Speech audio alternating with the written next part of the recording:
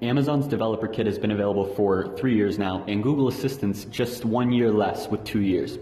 Today we have a very special guest, Jan Koenig, the founder of Jovo, the most popular framework for developing cross-platform apps, comes on today to talk about where Jovo came from, what kind of problems and demands they're meeting now, and then what the future for voice app development looks like.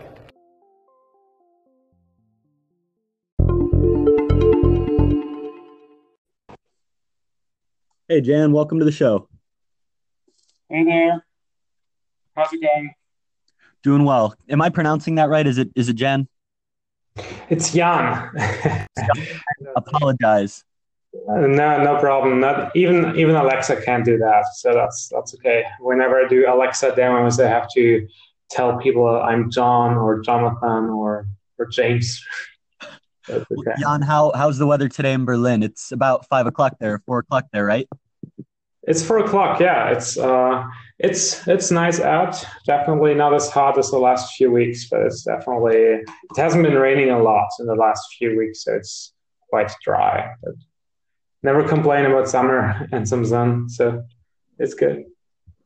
I wanted to ask you how you really got started with the voice interface. What sparked your attention in this space before you really started? So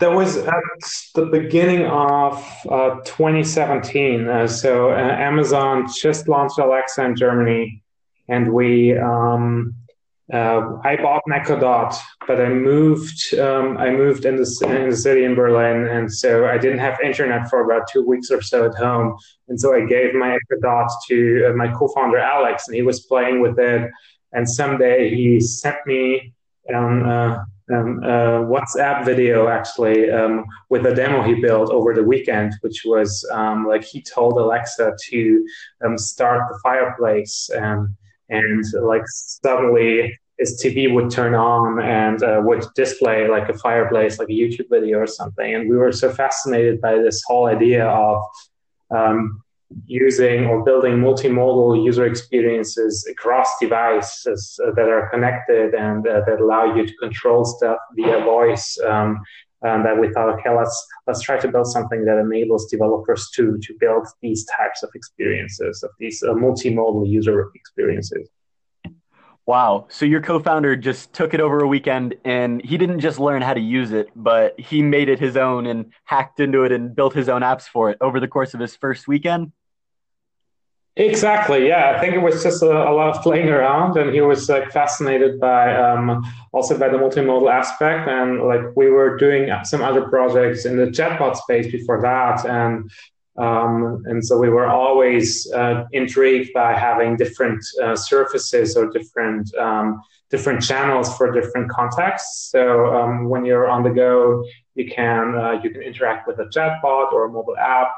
When you're at home, voice is very often the most convenient. And so we never thought that it's just supposed to be a voice only or an exclusive voice experience, or just more like that voice is one part of the product mix, an important part though. But we think that voice is most powerful when it's added to a multimodal product.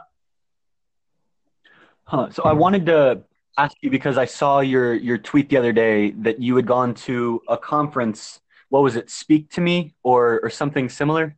Talk to Me. Yeah, it was a very hello there.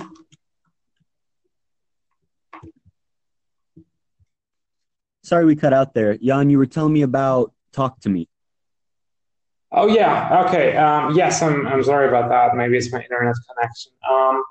So I went to a hackathon which was called Talk to Me, but they had some very, very interesting speakers. So the first 1.5 days were actually like a conference, and then there were like a lot of teams, like 15 different teams or so, building stuff. So there was one team, for example, they built an add-on for an online game called StarCraft, and so they made it possible for you to to guide your troops by using Alexa. You could just tell Alexa to evacuate your troops, and then they would like immediately move somewhere else on the screen. So I thought that was super interesting, and a lot of very interesting ideas. That is cool. Just last week, I was talking with a professional video gamer because Alexa or what is it? The team from Bethesda just released that version of Skyrim, the very special edition for Alexa. And I thought that was cool. Oh, yeah. Gaming is starting to bleed over into the voice space, and voice is slowly starting to become involved in the gamer space, which is really cool. Mm-hmm. Yeah, I think so as well. Most games right now are voice-only games, which I love as well. So there's like interactive stories, for example. There's a lot of trivia games. But I also like the idea of having a connection between like other games, like video games or even offline games. So yesterday, the company the company that produced the game When in Rome, I think, it's called Novel Effect. So they just announced a funding round yesterday. I think they raised like $3 million or so to connect offline board games with Alexa, for example. So you can actually like talk to Alexa while playing a board game. And I thought that's very interesting as well. I really like that concept because, yeah, a lot of the board games that we play right now involve dice rolls. They involve transfers of cash and all these little things, and just having a little voice assistant who acts as your dungeon master or the game leader, I think could provide a lot of assistance and then make it so that you're augmenting your games and making them more fun. So one of the things one of the things I wanted to ask you about is when people talk to you, when developers talk to you, or when you're going out and talking about Jovo, what's the biggest point you bring up with customers that sells them on Jovo? What's the biggest value add that people find with Jovo? So at the beginning, it was definitely a cross-platform development. So when we started Jovo, the initial idea, what I was talking about, was multimodal user experiences to help people build cross-device experiences that not only work with Alexa and Google Assistant, but also on a mobile phone, for example. But we realized that the space is still super early, and that like right now people are just trying to grok like the right voice experiences. And so we decided, after talking to lots of developers and agencies, to focus on a very specific problem that came up quite often by professionals. And that's that when you want to build an action on Google and an Alexa skill that does basically the same thing, that you have to build it with two separate SDKs. You have to maintain it in two different places, in two different cloud environments, and all of that. So it's a lot of pain to do that. And so this is why many people also just neglected Google Assistant, because it was already so much time they were spending already on building for Alexa, and they didn't have the time to do all of it over again for Google Assistant. So we were the first open source framework that allowed developers to build cross-platform voice apps with only one code base, which also allowed people to like host their Google Actions on AWS Lambda, for example. And so it didn't have to like then go to the Google Cloud Platform. And so this was one thing. And now, of course, other platforms, software as a service tools, and also some open source libraries, they are also going into the direction of cross-platform development. And so this won't be our only selling point in the next few months. What we've been focusing more and more in the most recent months is professional teams, because when we talk to developers, it's interesting for us how many patterns there are that are similar between the mobile app space and the voice space. So at the beginning of the voice space, there weren't a lot of tools that were provided. But then when the market matured a little more, or the mobile space, I'm sorry. So when the mobile space grew and matured, and more and more people got involved, and then the development teams and design teams got larger and more cross-functional, and then it was more and more important for people to have like clear deployment processes, automated testing, different staging environments, and all of this. And we're seeing this now in the voice space as well. So it's still very early, but we we built a lot of these features already, like we have a staging process, for example.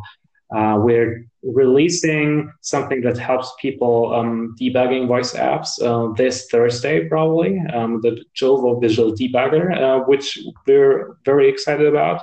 And then some other things to just help people develop their voice apps, develop and publish their voice apps on a professional level, people collaborating, and so on.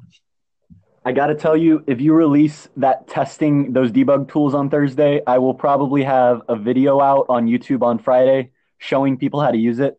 I'm one of the people who have been waiting on testing for voice to come out, because I got to say, when I test in the Alexa console or when I test on Google Cloud Platform, it's just like, as you're saying, just to be able to abstract, to be able to test with one code base, to test on both platforms, that's just going to help me out so much with development.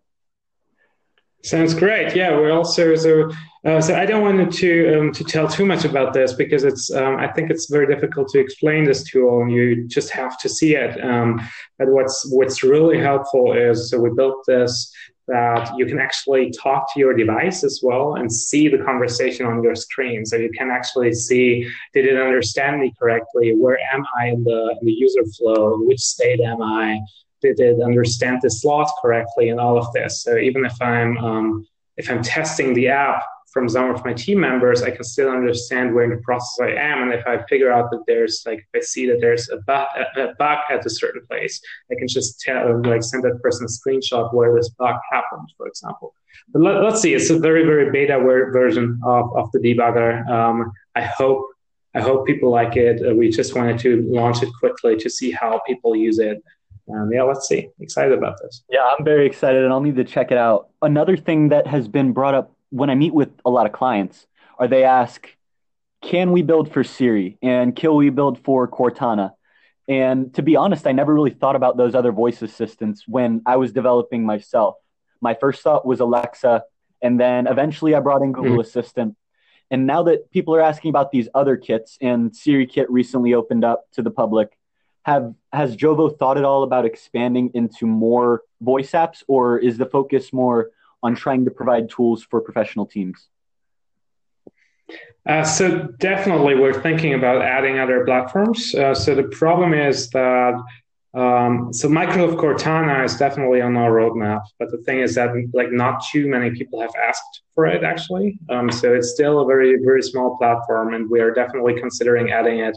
But right now, our priorities are at other things first. But we are launching the version 2 of our framework later this year, and it will have it will have easier processes to extend the framework and to add more platforms. So this is when we will probably also launch Microsoft Cortana support, or when it will be easier to launch the support. Because right now, I mean, the framework, it grew over the last year. We open sourced it almost a year ago, I think. And so the very initial version, and so it grew and it grew. And so it's time to do some refactoring and to modularize the framework a little bit to make it easier to add more platforms, more natural language understanding services, and so on and so on. So this is regarding Cortana and other platforms that are open. The problem with Siri is that the Siri Kit it's only possible to build for 8 use cases or domains with Siri. So you can order a cab and stuff like that. But the way people build voice apps for Siri, or Siri commands, I think they're called, is different compared to Alexa or Google Assistant or Cortana. So it's more like the Siri part is more like a companion to a mobile app. So you actually have to build an iOS app to be able to provide a Siri command, for example. And so this is why it's difficult. And we were hoping for last and this WWDC that they were opening up Siri a little more and make it a little more flexible for people to build voice apps on top of it. That's so interesting. Hopefully it's just going to happen. You have such a unique perspective of voice development and mobile as a whole. I didn't even know that you guys had recently been looking at mobile apps, but Voice First Tech had followed a similar trend. We started with voice, but we realized a lot of our clients were coming from mobile apps and wanted us to build up mobile apps more as well. So Voice First Tech kind of encompasses mainly voice development with Alexa and Google cross-platform. But on top, we also work with Android, iOS, and React Native because a lot of people are really in that voice space or in the mobile space. So one of the the next question I had for you, because of that perspective you got of just like you see Google and you see Alexa and you see Siri Kit, the entire field, it feels like you're just elevated and you're looking out, kind of seeing how everything's playing out in the voice space. Where do you see it heading next? Do you think that we're going to get to the point where you can develop one code base and then it builds out your website, your mobile app, your voice app, and everything? Do you think that VR is going to start to advance, or do you think that right now we're just in this slow period of voice where there's going to be a lot of growth? That's an interesting question. So we think that, like regarding the voice space, I mean, there were some problems in the voice space, and like people have been talking a lot about discovery issues, like how do people find my app, and then also monetization issues. So when people find my app, how do I make money off of it? And so that's like it's clear now that Amazon and Google are both working on these issues. So Amazon is they just announced this last week, I think, the can fulfill intent request, and also Google has something called implicit discovery. So you don't have to search, like actively search for a voice app, but rather they find the right voice app for your request, and so which hopefully will enter into a completely new field of voice search engine optimization or voice SEO. And then monetization as well. Like both platforms are now working on payment features. Amazon just introduced in-skill purchases.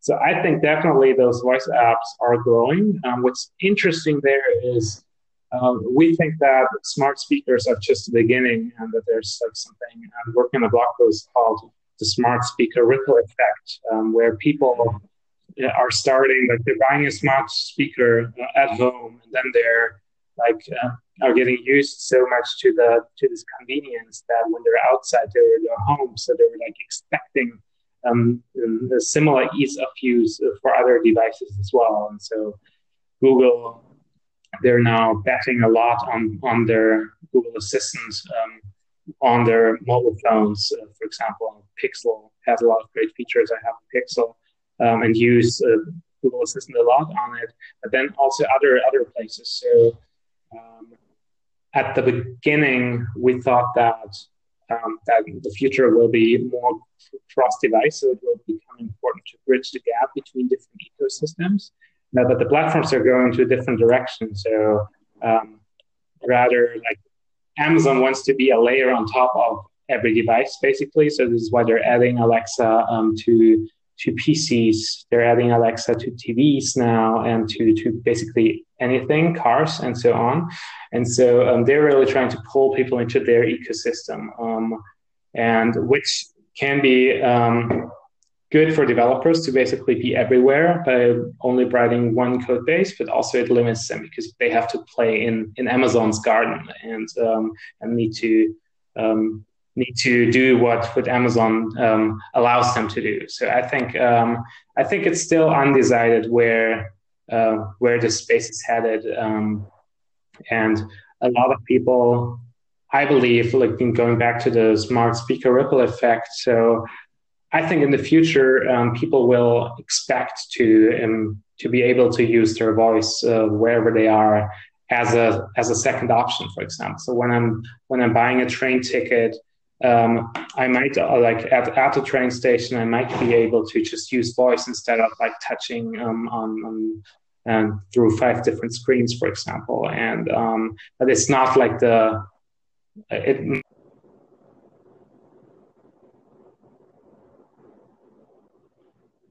Hey, Jan, are you still there? I think the connection may have dropped. Jan, since you brought up the can't fulfill intent request, I have a client right now who is having us work the can fulfill intent request in.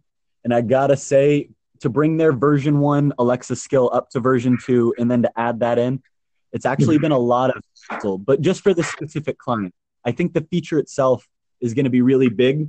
And I made a tweet today. I said the can fulfill intent request feature is going to be way bigger than anybody can imagine. I think that is one of the reasons that web blew up so much, is that the search engine optimization, to be able to not force people to discover or not force people to know what they're looking for, but to just route native requests to connect those to applications that will fit their needs.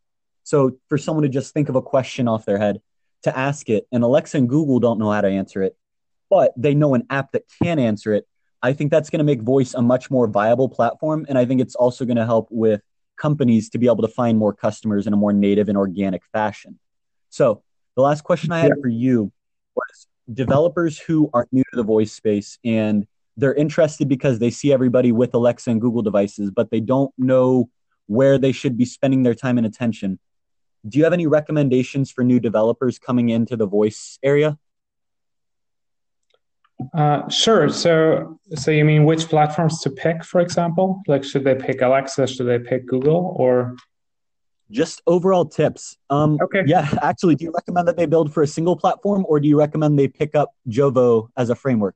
I mean, a lot of people actually use Jovo and just build for either Alexa or Google. So we are a cross-platform framework, but we're also trying to make the whole development experience easier and faster. And so this is why a lot of people choose Jovo, even if they're like only building for one platform. But I would recommend that. I mean, there's the platforms, they have their differences. And so in my opinion, it's worth it to build for two platforms and then just see which works better. But also keep in mind that there are differences between the platforms. And so Alexa has a very strong brand, and so it's very difficult for a skill to differentiate from the Alexa brand, where a Google Assistant is just the moderator and it's just passing the user to a different voice. And so I think that this is important to consider. Besides that, I would just play around. I would just try to build out a happy path, or like some very simple voice app, and then see how people use it, and then see if where and how you can provide value today. And to get started, so we have a few tutorials and courses that you can find at jovo.tech/learn. And we try to help people get started quickly. And then once they need more advanced features, they can just use them. But getting started is super easy. So we have a lot of developers that are really beginners that started their development journey by building voice apps. And so I think it's a great way to get started and then to improve and learn about serverless and everything while building out Alexa skills or Google Actions. Yeah, you get to learn serverless, you get to learn voice apps. If everybody listening, if you haven't already been, go to jovo.tech, www.jovo.tech. They have a great getting started guide on there. You can follow it and build a voice app, I'd say in less than an hour if you just sit down and learn the instructions. Jan, I really appreciate you coming on today and sharing your experience and thoughts on Jovo with the audience. Have a great day. Thanks a lot. You too. Bye.